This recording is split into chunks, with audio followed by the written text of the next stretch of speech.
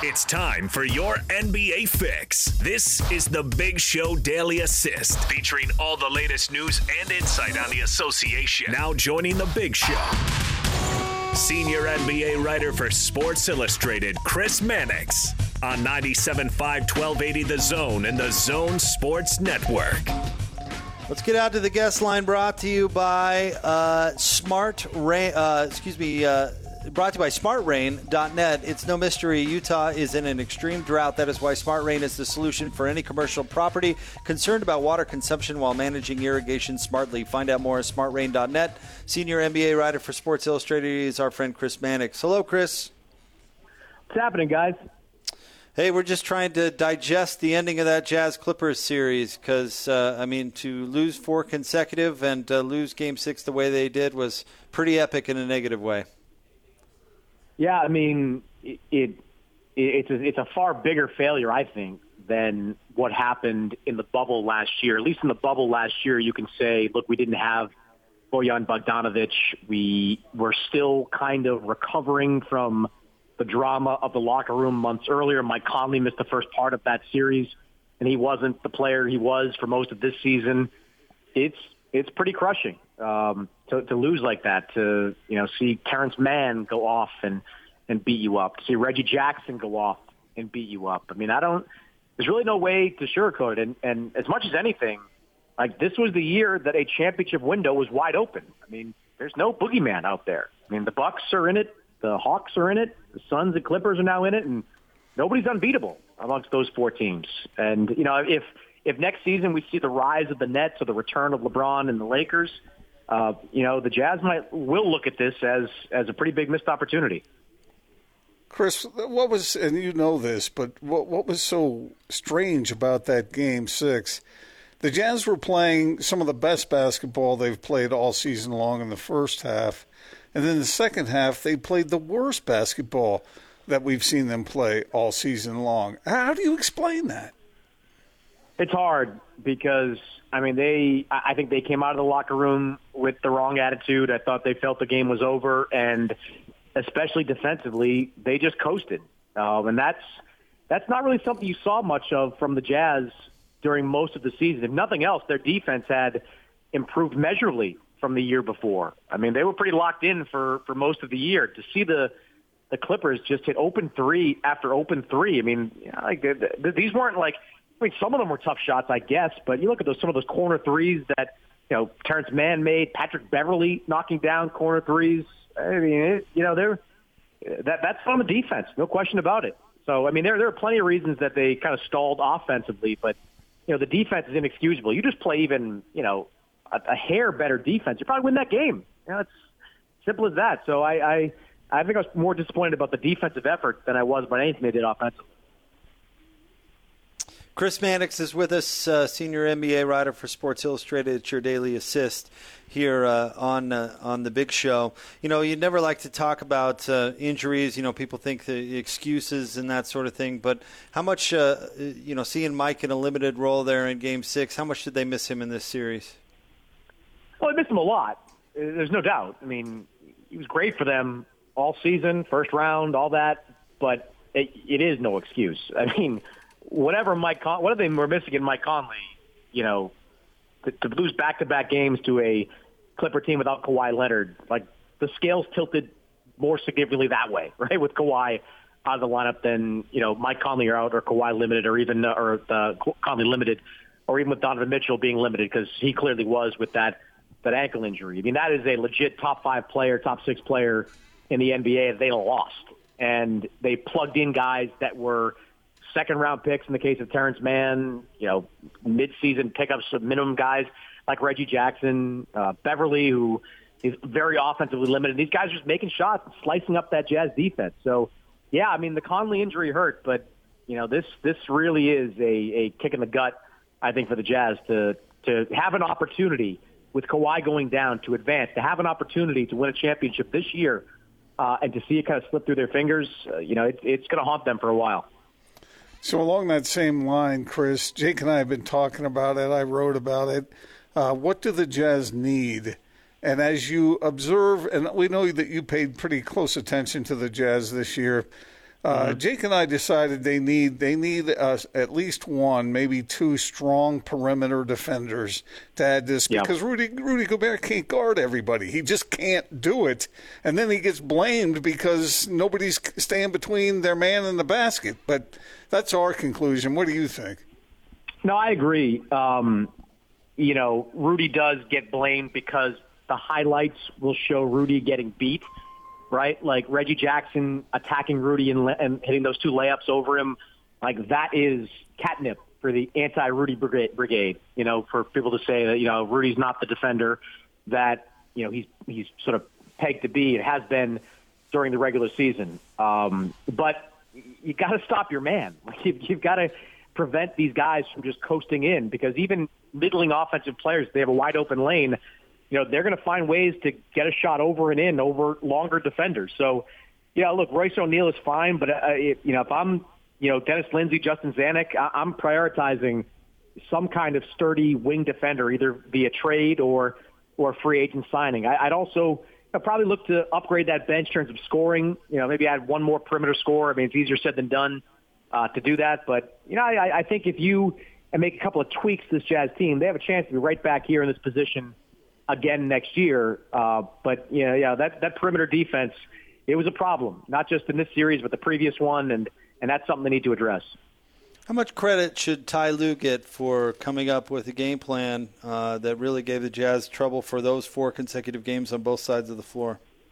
Oh, he deserves a ton of credit. I mean, you go back to the Mavericks series. I mean, Dallas was in total control up 0-2 or 2-zip in that series, and Ty made the adjustment to play small, and it was really effective in helping them win 4 of the next 5. They were not the same adjustments. They're similar type adjustments that Ty made after the first couple of games of this past series, and they were really good. I mean, coaching matters in these moments. Ty pushed all the right buttons. I mean, his development of Terrence Mann this year, it helped get him to the point where he was comfortable contributing at this level and at this time in the postseason. So, yeah, I mean, I don't think it reflects and says that Quinn's a bad coach, but I think Ty was the superior coach in this series. So, Chris, you said there's no monster team out there. Who do you like on the teams that are left? Who are you looking at? It feels like this is Milwaukee's opportunity. They're probably the most talented team that's left. I mean, Phoenix with Chris Paul and Ayton and Booker, they can make a case for it. But the Bucks have continuity. They've got playoff experience, having gone pretty deep the last couple of years. They're going to have, you would think, the best player on the floor, Giannis, when he's out there. And, they've definitely got to get a springboard after what they did in those last 2 games against Brooklyn. Granted, Kyrie was out and James Harden was not the player he has been before his injury. But to survive, those Kevin Durant onslaughts and win, that's going to give you a bounce. So they'll be a heavy favorite, I think, going into this Hawks series. And then whoever comes out of the Western Conference, be it Phoenix or the Clippers, I think the Bucks can and will be a favorite in that series as well. And what a remarkable turnaround that would be. I mean, down 3-2, Mike Budenholzer is like on jobs.com at that point. Like, you're starting to wonder about Rick Carlisle coming in to replace him. Now, Mike Budenholzer, a chance at redemption. Giannis, a chance to continue to shut up the people that have said he's only a regular season player, doesn't deserve the MVP. I mean, this is quite the run that the Bucks can go on. And I think they should be considered the favorite of the rest of the pack. Where do the Sixers go from here? It seems like Ben Simmons has taken a lot of heat today. Yeah, and it's hard to see a pathway for Ben Simmons to continue with the Sixers, not just because of his performance, which was truly terrible. I mean, 4 games in a row where you don't attempt a shot in the fourth quarter. That video of him passing up a dunk to give it up to Matisse Thybulle is, they're going to play that next to Ben Simmons for weeks and months to come.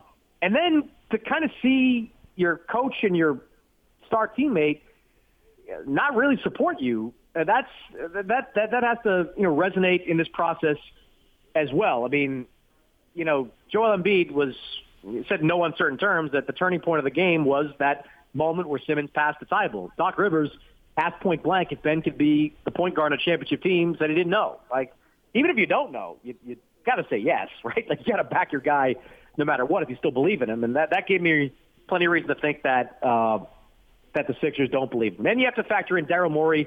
He inherited Ben Simmons. He didn't draft him, so there's no loyalty there. I would expect the Sixers to aggressively shop him. Now, where he goes, I don't know. Portland makes a lot of sense in a C.J. McCollum deal for both sides. That seems to be a deal that could really work to help them both. Obviously, keep your eye on Washington and Bradley Beal, but at this point, I would be surprised if Simmons is back for another tour with the Sixers next year.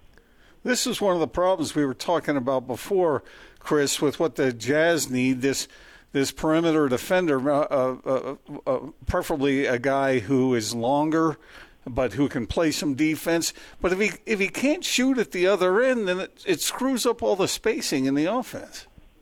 It does, and that's why, well, two things. One, if Ben Simmons is going to continue on like this version of Ben Simmons, he really has to be surrounded by a whole bunch of shooters. That's why when I mentioned Portland, it kind of makes some sense with Damian Lillard there and, his scoring ability, shooting ability would mask some of the deficiencies of Simmons, and that defense that was just horrible in Portland this year would really benefit from Ben's presence. But look, to me, Ben has to commit to, fundamentally changing his shot. And it's not like this is a groundbreaking idea. Like, we have seen players, several of them, key players in the past, change their shot and be better for it. I mean, Kawhi Leonard came out of San Diego State, a non-shooter.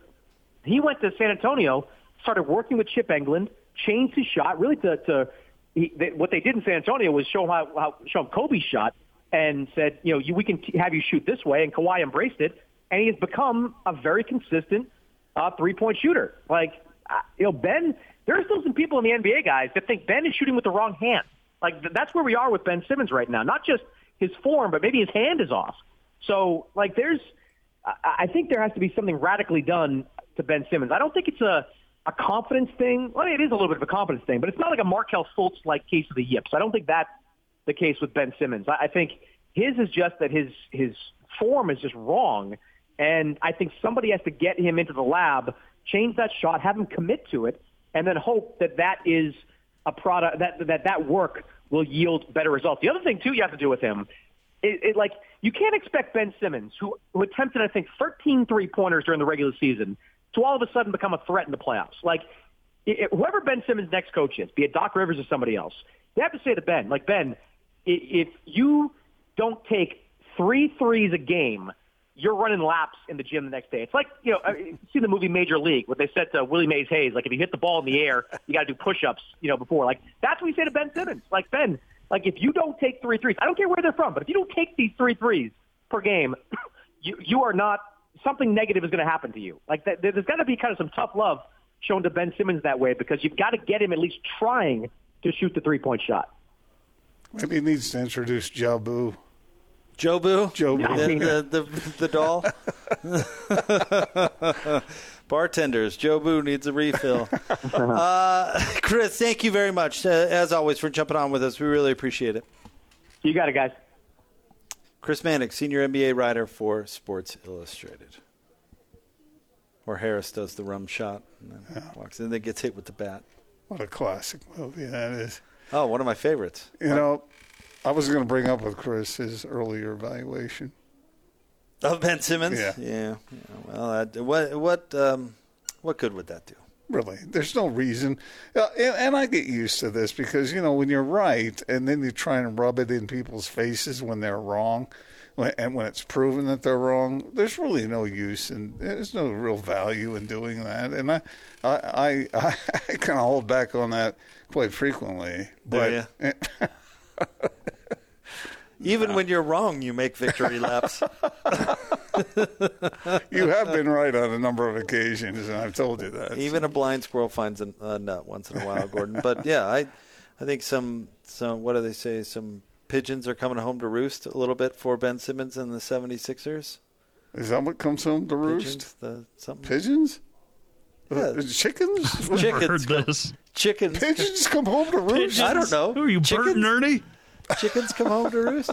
Well, like honing pigeon. They always find their way back. Oh. All right. In Mary Poppins, what's the song, Austin, when out there feeding the pigeons? Feed the birds, tuppence a bag. That's how Richard Cheese would sing it. Yeah, it just says feed the birds, tuppence a bag. What is that? What's that sentence? What's that about? Tuppen? What? Tuppence, 2 pence. Ah, okay. Get it together there. Have you never seen Mary Poppins? Yes, and I saw Saving Mr. Banks, too. I saw Mary Poppins on Broadway, too. It was quite good. You know what I heard about Saving Mr. Banks, which is, I think, a really great movie? I thought it was good. Is that she didn't come around to the idea as much as they led you to believe in that movie.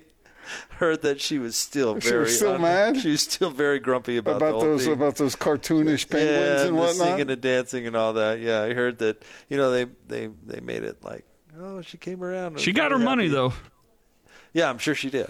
Yeah, One of the most successful movies of all time. I'm sure she did fine. She was going to lose her house, and she was played by Emma Thompson, right?